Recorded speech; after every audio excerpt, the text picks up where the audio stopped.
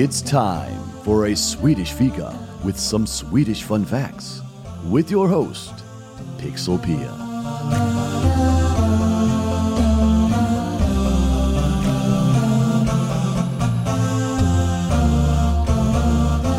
Last Sunday, September 9th, was the election day in Sweden. And since this is a podcast about Sweden and Swedes, I had to cover it. But before we talk about the actual results of the election and what changes it will lead to, let's talk about the election process. Hejsan hej, I am Pixelpia, and this is my podcast, A Swedish Fika, where I talk about everything and anything that has to do with Sweden. If you like what you hear, I would love for you to subscribe to my podcast. But now let's get into the election and the election process. In Sweden, the election is held on the second Sunday of September every fourth year. There are 3 elections held at this time. Riksdag, which is the parliament, Landstinget, which is regional assembly, and Kommunvalet, the municipal assembly. Sweden uses proportional representation, which means that if a party gets 25% of the votes, they also get 25% of the seats, with one exception. To get a seat in the Riksdag, a party will need to get at least 4% of the national vote. The rules are different from the regional and municipal elections, which makes it easier for small and/or local parties to get represented in those elections. The Riksdag has 349 seats, and at the moment there are 8 different parties represented. I will talk a bit more about those parties when we get into the results of this year's election. Since Sweden is part of the European Union, EU, there is also a 4th election held every 5th year to the EU Parliament, but I will not talk about that in this episode.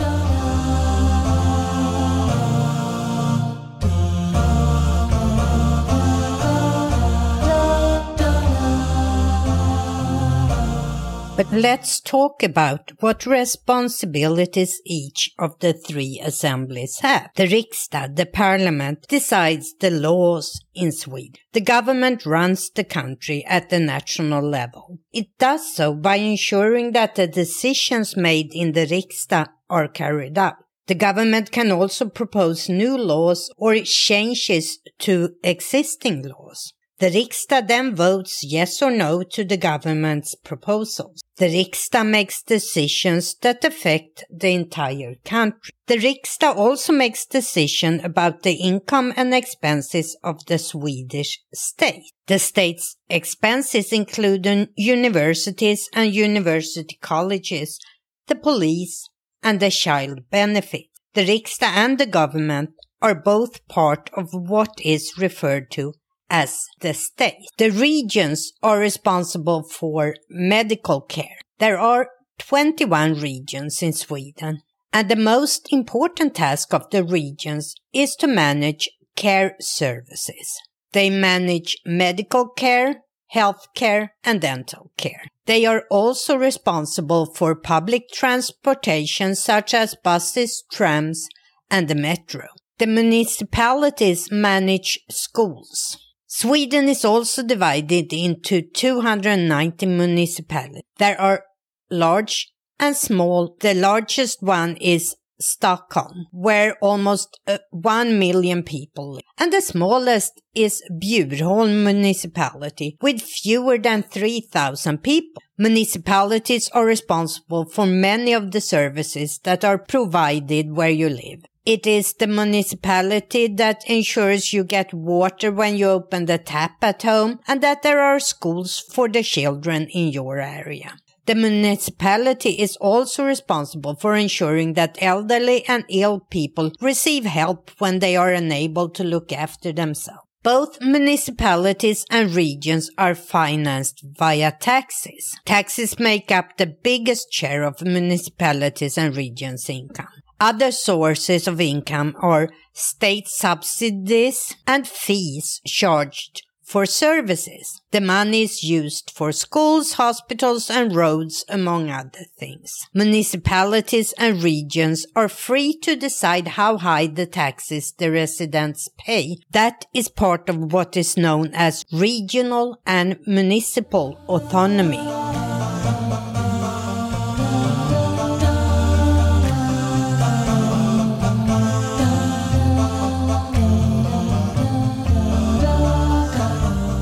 So let's talk a little bit about who can vote. The rules for who can vote and who can become a politician and run for a seat are the same. So if you are eligible to vote, you are also eligible to run for a seat. To vote for the Riksdag, the parliament, you have to be at least 18 years old on the day of the election. You have to be a Swedish citizen and you have to have been a resident of Sweden. For the regional and municipal elections, the rules are a bit different. You have to be at least 18 years old and have been registered as a Swedish resident for at least 3 years. But you don't have to be a citizen. So how does the actual voting work? If you are eligible to vote, you will get a voting card sent to your home address. This card will tell you what voting station you have to go to cast your vote.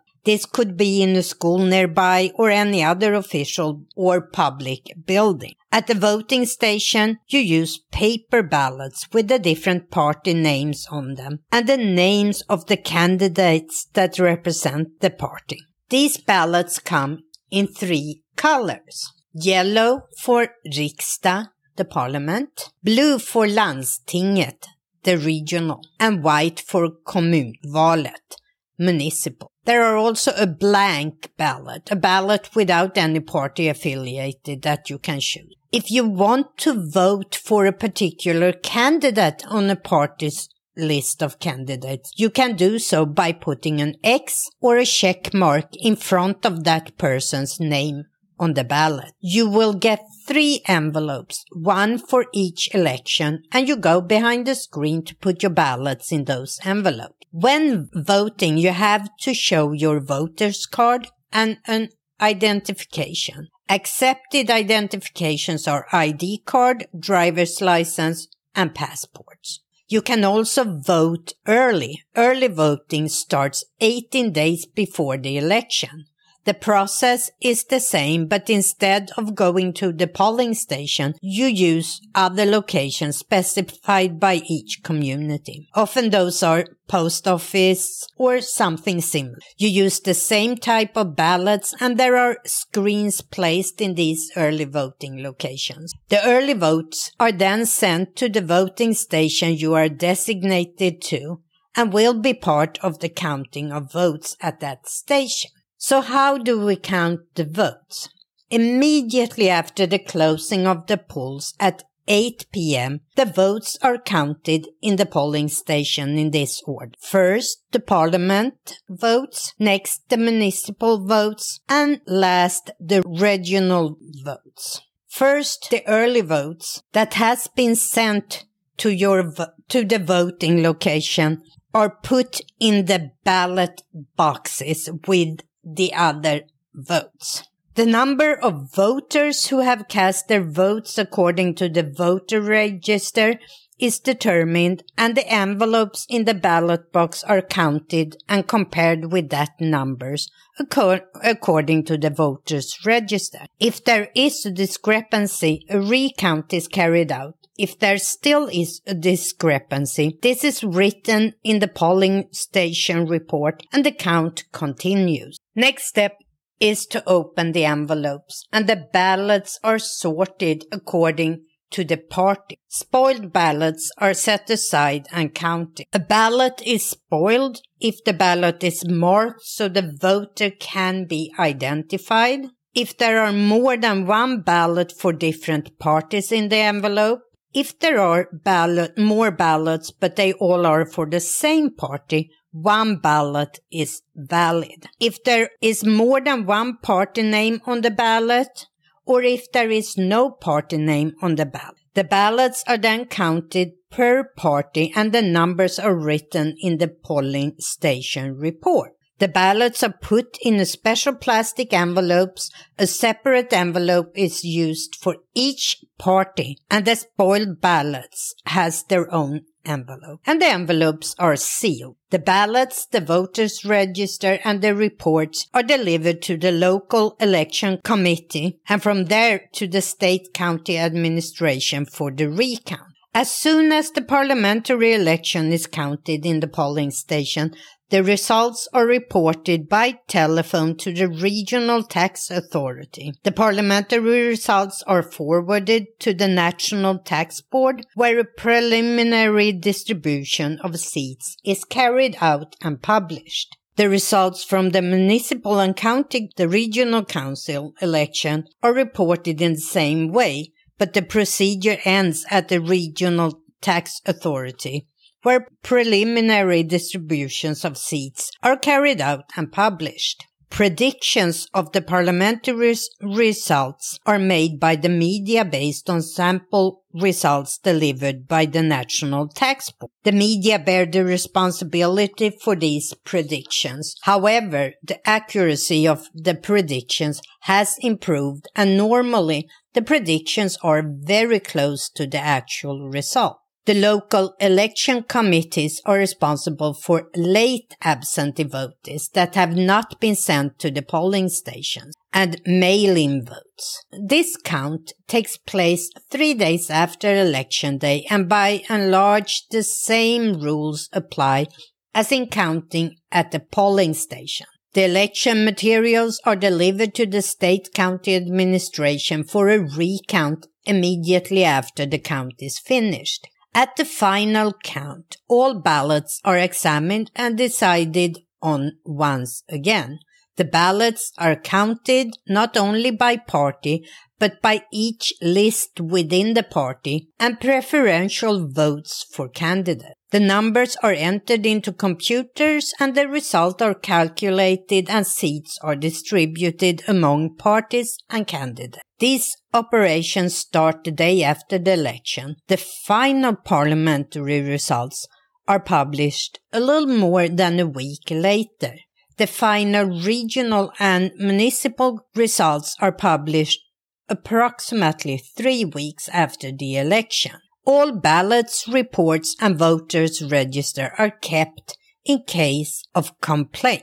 In 2018 election, 87.2% of persons eligible to vote also chose to do so. In this year's election, it was somewhat lower at 83.84%, but compare that to the US presidential election, which has an average voter turnout of around 62%.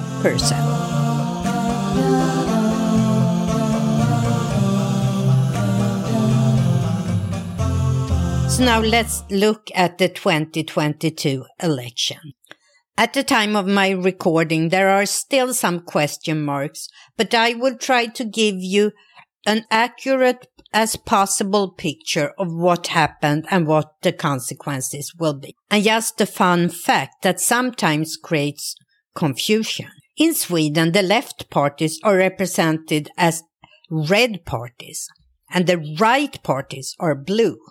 The opposite of here in the US, where red is the color of the Republicans and blue the color of Democrats. So let me first give you a very short introduction to the 8 parties that were and that still will be represented in the Riksdag. For many years, there were 5 parties in the Riksdag, and those 5 are easily presented on the left, middle, right scale. With the 3 additional parties, that type of scale is a little bit more complicated.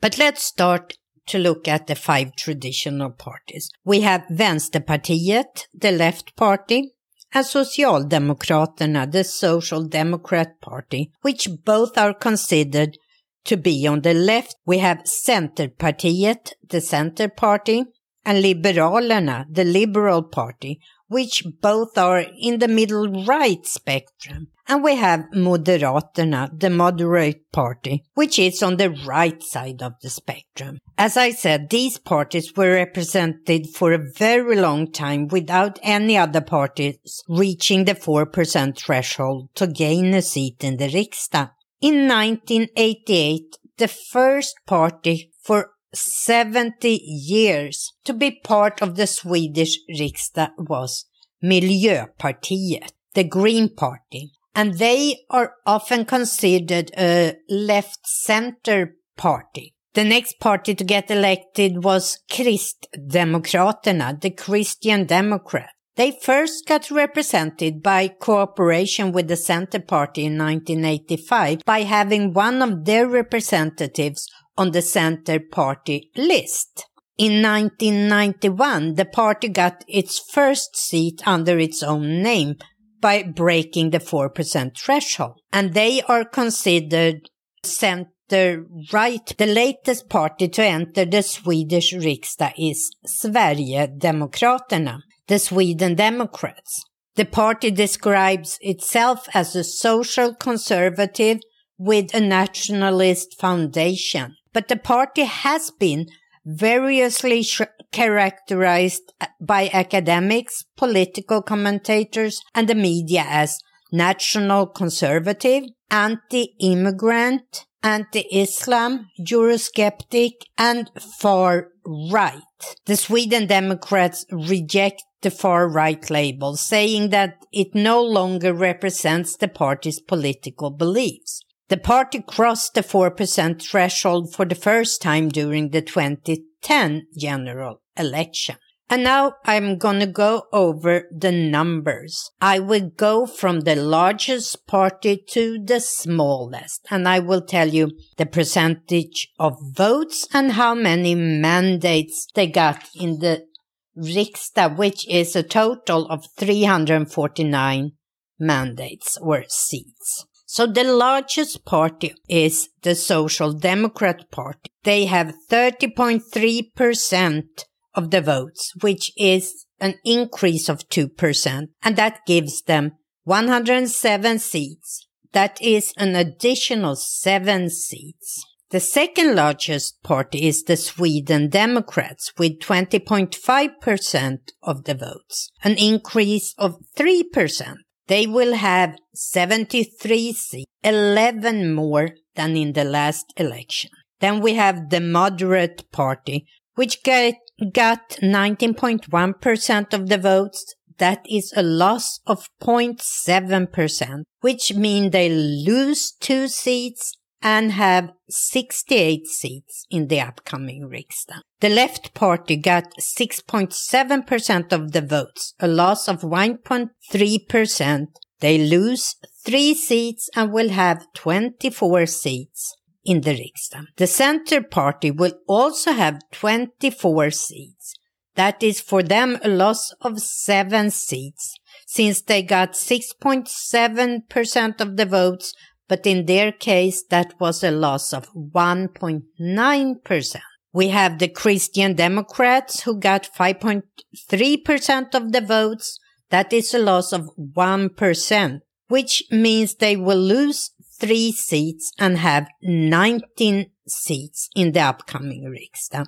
The Green Party gained 0.7% of the votes and got 5.1%. That gives them 18 seats, which is a gain of 2 seats. And the Liberals will be the smallest party in the new Riksdag, with 4.6% of the votes, a loss of 0.9%, which is a loss of 4 seats, and they will end up with 16 seats in the new Riksdag. So what will happen next? In order to know who can become Prime Minister, it must be clear how many mandates have been distributed in the Riksdag and which parties that can form a majority. Most often there will be either a one-party government with expressed support from other parties, or a coalition government with ministers from several parties. The sitting prime minister can choose to resign after the election if it is clear that there is no longer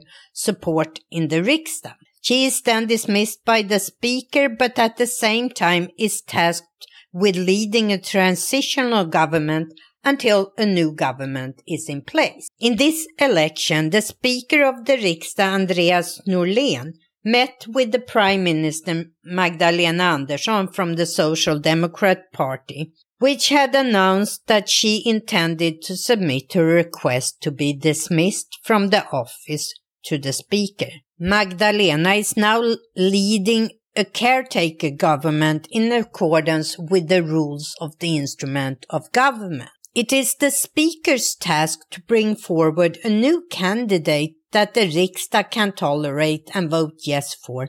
The Speaker invites all party leaders to a meeting to gauge who can possibly receive sufficient support, a process that is usually referred to as the Speaker's round. The Speaker will talk to the representative of the Riksdag parties individually, and the Speaker will then submit his proposal for a new Prime Minister to the Riksdag. After each parliamentary election, there is also a Speaker election, which means that it can be one Speaker who initiates the formation of the government and another who takes it to the finish line. When the Riksdag votes on the Speaker's proposal, the principle is that the new Prime Minister can take office if there is not a majority that says no. Parties that accept the proposal can therefore say yes. They can also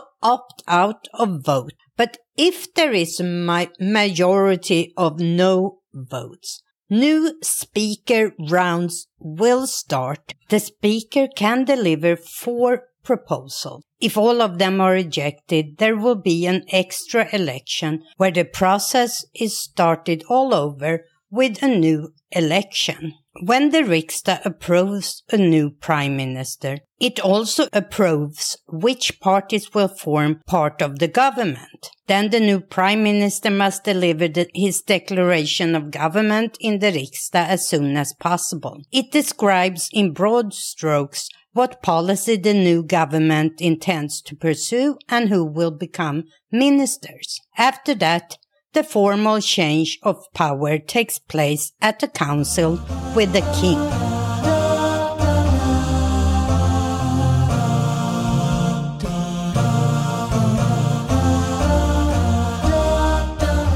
So where are we right now? The Swedish Prime Minister has, as I mentioned, decided to resign and the Speaker's rounds have started. On Tuesday, September 27th, the Riksdag will open and the Speaker can suggest a new Prime Minister. Until a new Prime Minister is elected, the resigning Prime Minister will be in charge of a transitional government. From all reporting so far, Ulf Kristersson, the party leader of the Conservative Party, Moderaterna, has already begun informal negotiations over who will sit in his cabinet. His party had pre-electoral alliances with the Christian Democrats, the Liberals, and Sweden Democrats. But internal divisions are already apparent. The Sweden Democrats took over 20% of the national vote to become the second largest party in the country and the largest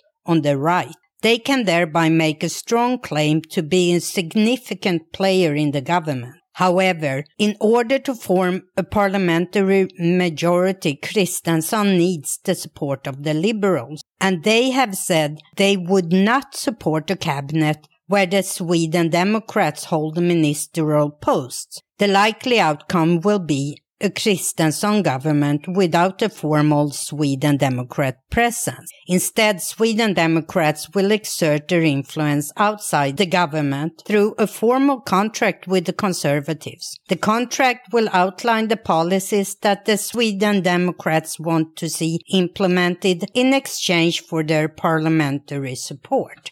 So there are still not totally clear who will become the next prime minister or who will have a seat in the government. The only sure thing for now is that we will have a shift from the left to the right, even if the margin is very narrow. In my next episode, I will talk about something that is very close to my heart. The Swedish educational system. You might already know that I was a teacher for 15 years in Sweden, and I really care a lot about education. So if that is something that you would like to hear more about, I suggest that you subscribe to my podcast. Until next time, as we say in Sweden, hej då!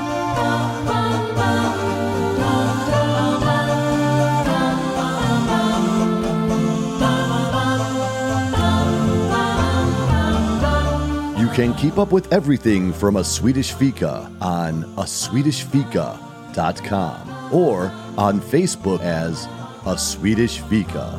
And you can reach Pixelpia at pixelpia@aswedishfika.com.